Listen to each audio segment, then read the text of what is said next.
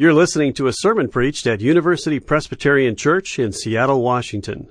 For more information, please visit our website, upc.org. Can I just mention again, I have to say, when I was a college student, I used to sit in this, it was a while ago, I used to sit in these pews and be led in worship by Ray and Tim. And it is so fun and such a privilege to get to lead worship with you. So, thank you. I thought, okay, whose bright idea was it to put me in the pulpit? Partly, too, because, the text today is on worry. It's on anxiety. And George preached last week in this sermon series we're having on the Sermon on the Mount about secrets. And one of my secrets, but it's well known to everyone around me, is I think I'm a pretty calm person. And I'm beginning to learn from others that what it really is my baseline of anxiety that I'm used to is so high that I don't even notice it until I'm around people who genuinely don't worry. And then I think to myself, are you kidding me? Do you know how much could go wrong with this? So we have a text today that's important. It's on worry and anxiety. Let's start by reading it together. It's from Matthew 6:25 to 34. If you'd please stand, we'll read it from our pew Bibles together. It's on page 787. It starts at the very bottom right corner. Matthew 6:25, and we will read through 34. This is the word of the Lord. Therefore I tell you, do not worry about your life, what you will eat or what you will drink, or about your body, what you will wear. Is not life more than food, and the body more than clothing? Look at the birds of the air. They neither sow nor reap nor gather into barns, and yet your heavenly Father feeds them. Are you not of more value than they? And can any of you, by worrying, add a single hour to your span of life? And why do you worry about clothing? Consider the lilies of the field, how they grow. They neither toil nor spin. Yet I tell you, even Solomon, in all his glory, was not clothed like one of these. But if God so clothes the grass of the field, which is alive today and tomorrow is thrown into the oven, will he not much more clothe you, you of little faith? Therefore, do not worry, saying, what will we eat? Or what will we drink? Or what will we wear? For it is the Gentiles who strive for all these things. And indeed, your heavenly Father knows that you need all these things. But strive first for the kingdom of God and his righteousness, and all these things will be given to you as well. So do not worry about tomorrow, for tomorrow will bring worries of its own. Today's trouble is enough for today. This is the word of the Lord. Lord Jesus Christ, please add to the hearing of this word our readiness of heart and mind to listen and respond. It's in your name we pray. Amen. Go ahead and be seated. So the anxiety, the worry in this passage is pretty specific. It's about money. So I not only am preaching about anxiety, I'm preaching about money on Mother's Day. And it starts with hoarding. It actually starts before the passage that we started reading. We're working our way through Jesus' most famous sermon, kind of his top 10 little parables and stories in the Sermon on the Mount. And there's a very extended section on money. It begins with the famous part of Jesus saying, don't put your treasures in places that won't last, where the moths can get in, where things are destroyed, where you can lose it all. Put your treasure in eternal things, because where your treasure is, your heart will be. So he begins by talking about hoarding and treasure. He goes on from that to talk about coveting, really, about how if the eye is healthy, your whole body's full of light. If your eye is dark, then your whole body is darkness. And what he's talking about is that you spend all your time looking at what you don't have, what others do have. And you'll just, life is dark. But a generosity of vision leads to a generosity of life, a light life. Am I doing something wrong with my mic, Jeff, that I'm getting that sound? Thank you.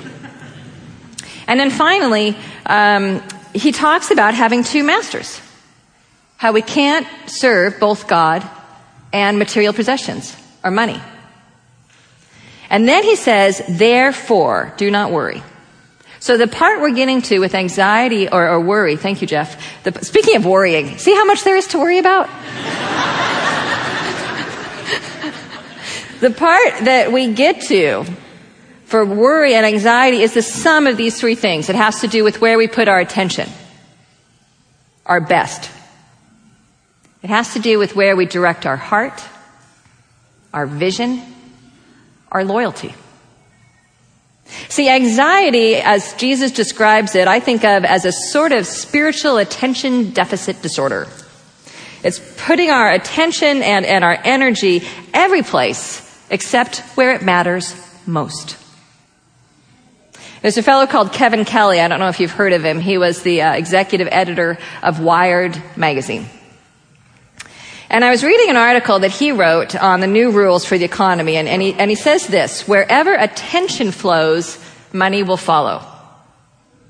In this world, we simply cannot deal with all good things. There are more good songs than we can ever listen to. There are more good movies than we can ever see in our lifetime, even if it was our full-time vocation. There are more useful tools than we have time to master. There are more cool websites than we have attention to spare. Forget about all the junk, all the mass-produced hits, all the critically acclaimed creations that mean nothing to you personally. Focus instead on just the things that would rock your boat, and there are still too many of them. There are, in fact, more great bands and books and gizmos aimed right at you, customized to your unique desires than you can absorb. Which is why anything that lasts has to also maintain our attention. And when it wins our attention, money will follow. Money is one way we acknowledge our attention. We want something, an intense form of attention. And we use money to fulfill this attention, recommending it to others using a product or service.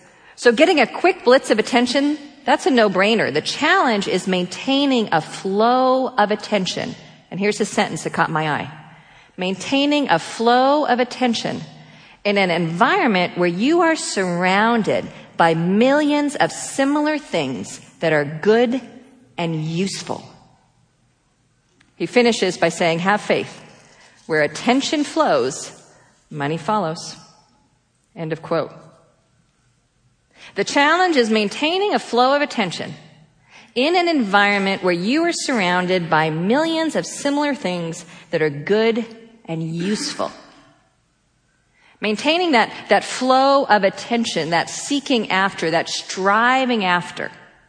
He has it right. This is the opposite of anxiety. It's what Jesus talks about. It's where this whole passage on money is going. Do you remember the final verses? Strive first for the kingdom of God. Maintain the flow of attention, first of all, on the kingdom of God. It's a classic passage. It's one of my favorites. And to maintain that flow of attention on the kingdom of God is to live with this undivided heart that Jesus is talking about in the first verses of this section of the Sermon on the Mount. It's to live with that undivided vision on those things that God regards as important, the vision of the kingdom of God. It's to live with an undivided, undistracted loyalty to God and what God calls us to do, to the God whom we see fully revealed in Jesus Christ. Now, there are so many parables and so many stories that Jesus tells to describe what it means to strive after, to maintain undivided attention to this kingdom of God. And there's some of my favorites. I would love to preach on them. There's a story. Do you remember the one where a woman had a gold coin? I had some friends who were showing us a gold coin. I think it's worth like $1,300, and they have a toddler who's not quite 2 that was playing with it. Made us a little nervous. And the way that Jesus tells the story is that toddler loses the coin, and those friends of mine turn the house upside down looking for it. And once they actually find it, they phone all of us in the small group to say, we found it. We've got our coin.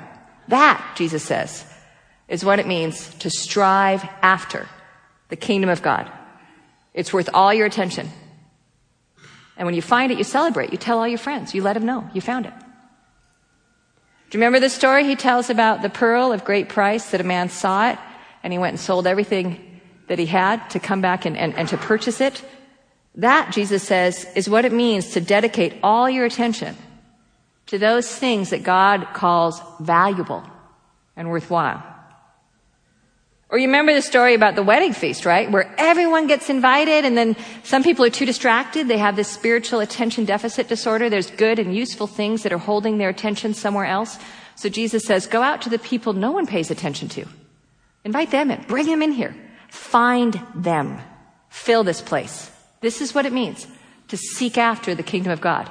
Those are great parables. I'd love to preach on those parables. Those aren't the parables I have today. The parable I have today is about weeds and, well, not weeds, wildflowers and birds. And if I'm honest, I think it's one of the most anemic parables that Jesus tells. So, and I'm not being disrespectful. I hope I'm not being disrespectful. I adore Jesus' words. I've dedicated my life to studying them. But I have always had the hardest time wrapping my head around this particular parable. Because things like what we're going to eat and what we're going to wear and where we're going to live, particularly in a culture that had a massive disparity between the wealthy and the poor, where Jesus was preaching, these are very real things. So how can this apply to us when we have bills and genuine concerns to look at and to consider the birds and the wildflowers? How does this help us when we are upside down on our mortgage? How does this help us when we don't have the budget each month to feed and clothe our children? How does this help us when we are outliving our limited income? How does this help us when we're not sure we'll be able to finish our education because we don't have the money? How does this help us when the medical bills are piling up? How does this help us? There was one biblical scholar who made a great comment. He said, this particular parable is, quote, not filled to overflowing with level-headed common sense, end of quote. Well, here's a tip.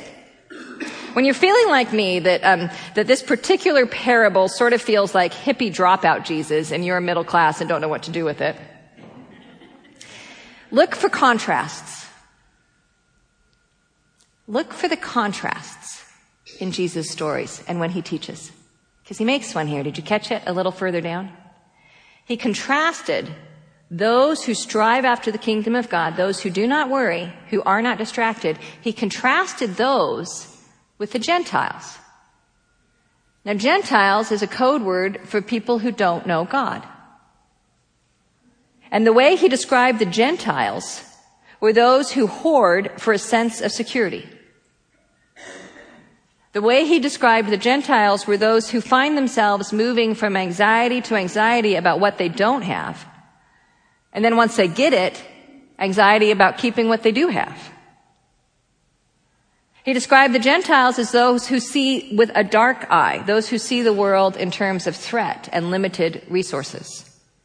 He described people who don't know God as those whose best time and attention and devotion goes to making and keeping and stockpiling wealth until it owns them. He says, don't look to them to learn how to handle your possessions. So what do people who know God pay attention to? Well, he says to us, pay attention to the birds and the wildflowers. Learn from them. Andy Sicoscio tells a great story. It's a story about these two brothers who are walking in Central Park in New York. And one brother is from Manhattan and one brother is from upstate New York. And the upstate New York brother, upstate, says, wow, listen to those birds. Those sound fantastic. And Manhattan says, I don't hear any birds.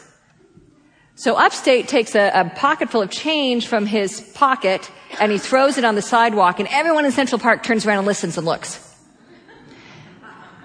And upstate says to Manhattan, we listen for what we value. We listen for what we value. The whole point of the parable, Jesus says, is that you look for what you value. And the fact is, you don't really value birds and wildflowers all that much. A little while ago, we sang and listened to that beautiful anthem the choir was singing, and there was a picture of foliage on the screen. And you might have wondered, why am I looking at foliage? during this beautiful anthem. It's inconsequential. It's not of the highest value and worth in worship. This is the whole point of the parable. The grass is going in the fire and it's gone, Jesus says. But if God will pay so much attention to something so inconsequential, where did you get the idea that God would not pay that kind of attention to you, who are of great and immeasurable consequence and worth? See, the point of this parable about the birds and the wildflowers isn't that we're supposed to be like birds and wildflowers. It's that we're meant to pay attention to how well and wonderfully God provides for them. And how much more would God provide for you? Choosing to worry, choosing this spiritual attention deficit disorder is to be distracted by these millions of similar things that are good and useful and misses the one thing that will last, and that is God's care of you. God pays attention to you, Jesus says. God has given God's full attention to you and me. Look around you. This is a God who's paying attention. And how do you know, Jesus says? Well, don't just look around at creation, because there's a great deal that's broken there.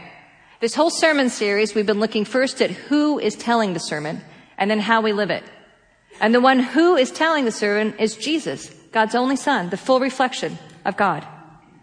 That God has given and is giving the world his full attention in Jesus Christ. Everything in Jesus Christ. Look to Jesus who's telling this, who has paid every single debt we owe, in order to give us the riches and the fullness and the glory of God's grace and life. And if God would give all of that, won't God also look after you? So we find out this isn't some hippie dropout, Jesus. This is Jesus who is God's full attention to everything that we need in physical form.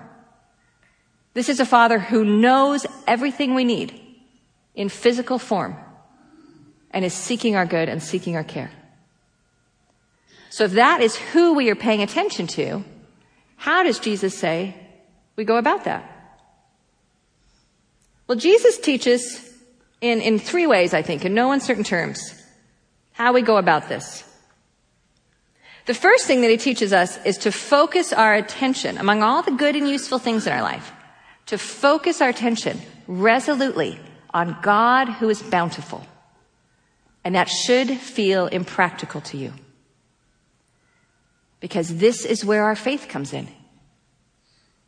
If we can live our life perfectly reasonably as if there is not a bountiful God who exists, what good are we to our world? Jesus says, focus your first and your best attention on this God who is bountiful. Start by focusing your first and your best attention on me. There are a great deal of good and useful things that you read. There are a great number of good and useful things that you do. There are a great number of good and useful things that you learn. But focus your best attention on my words, on what I do. Learn from me. Apprentice yourself to me. I wonder when Jesus talks about seeking the kingdom of God if that feels a little amorphous. And that's good. Learn what he means. Go back and read the Gospels. Go back and read all the scriptures. They all testify to Jesus Christ and to the God revealed in Jesus Christ. Learn from the great masters. One of our great saints, a man named Dallas Willard, who was a professor at USC, wonderful writer in spiritual disciplines and spiritual life, just went to be with the Lord this week. He has fantastic writings in The Divine Conspiracy and his other writings on what it is to seek this God, to apprentice ourselves to Jesus, to look to God and learn of this kingdom. And as we do that, as we dedicate our attention, our full attention, to what is best and most useful in Jesus Christ, life changes. We also, in the last couple of weeks, had a series of forgiveness seminars, and there's a fellow who spoke at them called Fred Luskin. And Luskin pointed out that we are a people who naturally complain. We go dark-eyed. We are people who naturally complain, and complaining is actually just worry spoken out loud and directed at a person or thing. We complain for our survival, we complain for our vigilance, and part of the reason we need to stay vigilant for our survival is we forget there's a God who is more vigilant than we are for our good and our eternal good, who's done everything he needs to do to secure us, body and soul, for all of eternity through the resurrection. And so Luskin challenged us to pay close attention, to focus our words on thanksgiving, on praise, on kindness, on what is good, to breathe deeply and focus on these things. And I want to give you that challenge this week, to seek this God who is bountiful. That when you start to complain, that when you start to worry, that when you start to go to less good and less useful things, to praise, to thank God, to look for kindness, to give God your full attention in prayer and then live fully. And to see that these very real cares, they're very real cares, and God cares about them. We can take them to God in prayer, and it so deepens and widens our knowledge and experience of God to entrust everything to God in prayer. Seek first, search after, pay close attention, maintain a flow of attention on who God is in Jesus Christ in an environment where you're surrounded by millions of similar things that are good and useful. And the second thing that Jesus says, and God's righteousness. Why does Jesus add that? I mean, we're in a sermon here where the whole thing is preaching against self-righteousness and hypocrisy, isn't it? Well, just quickly, let me remind you that righteousness means right relationship with God and other people. That our material things can put our lives back in right relationship. And when we give generously to God's purposes in the world, then we work on restoring right relationship between God and others. I mean, you've noticed that Jesus says, and all these things will be added as well, which means that we should expect that we have things that we need to steward. Many of us in this room have quite a bit that we steward that can be used for the ends of the kingdom of God and for right relationship. Expect that these things will be added, Jesus says. Read up, listen to what I say about money and the kingdom, and invest in eternal things. Because if you seek anyone other than a bountiful God who loves to give to you, you will stop worrying about what you don't have and start worrying about what you do have. But to give in joyful and generous stewardship of all that God has given makes God's kingdom tangible for others. Giving so that there are malaria nets in Africa through World Vision, so that mothers in that nation do not have to worry about watching their children die, and they're dying by the thousands to this disease, is a tangible extension of the righteous kingdom of God in the world. Our partnership as a community with ministries like Scope, which is our partnership between the University of Washington and the Coptic Church in Ethiopia and University Presbyterian Church, working against HIV and AIDS in Ethiopia, and the latest focus is on women who are pregnant, who are HIV positive, and we can prevent, there's the medical care to prevent their children from being born HIV positive if they will be tested and receive care. And partnerships like that through Outreach with Scope are making tangible, righteously, the kingdom of God in the world. Our university food bank here in the U District, that is actually seeking did you know this is wonderful? They're going to have a more permanent facility.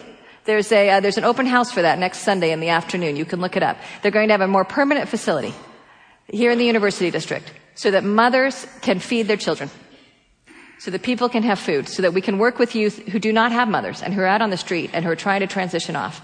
This is making tangible. This is tangible righteousness of the kingdom of God.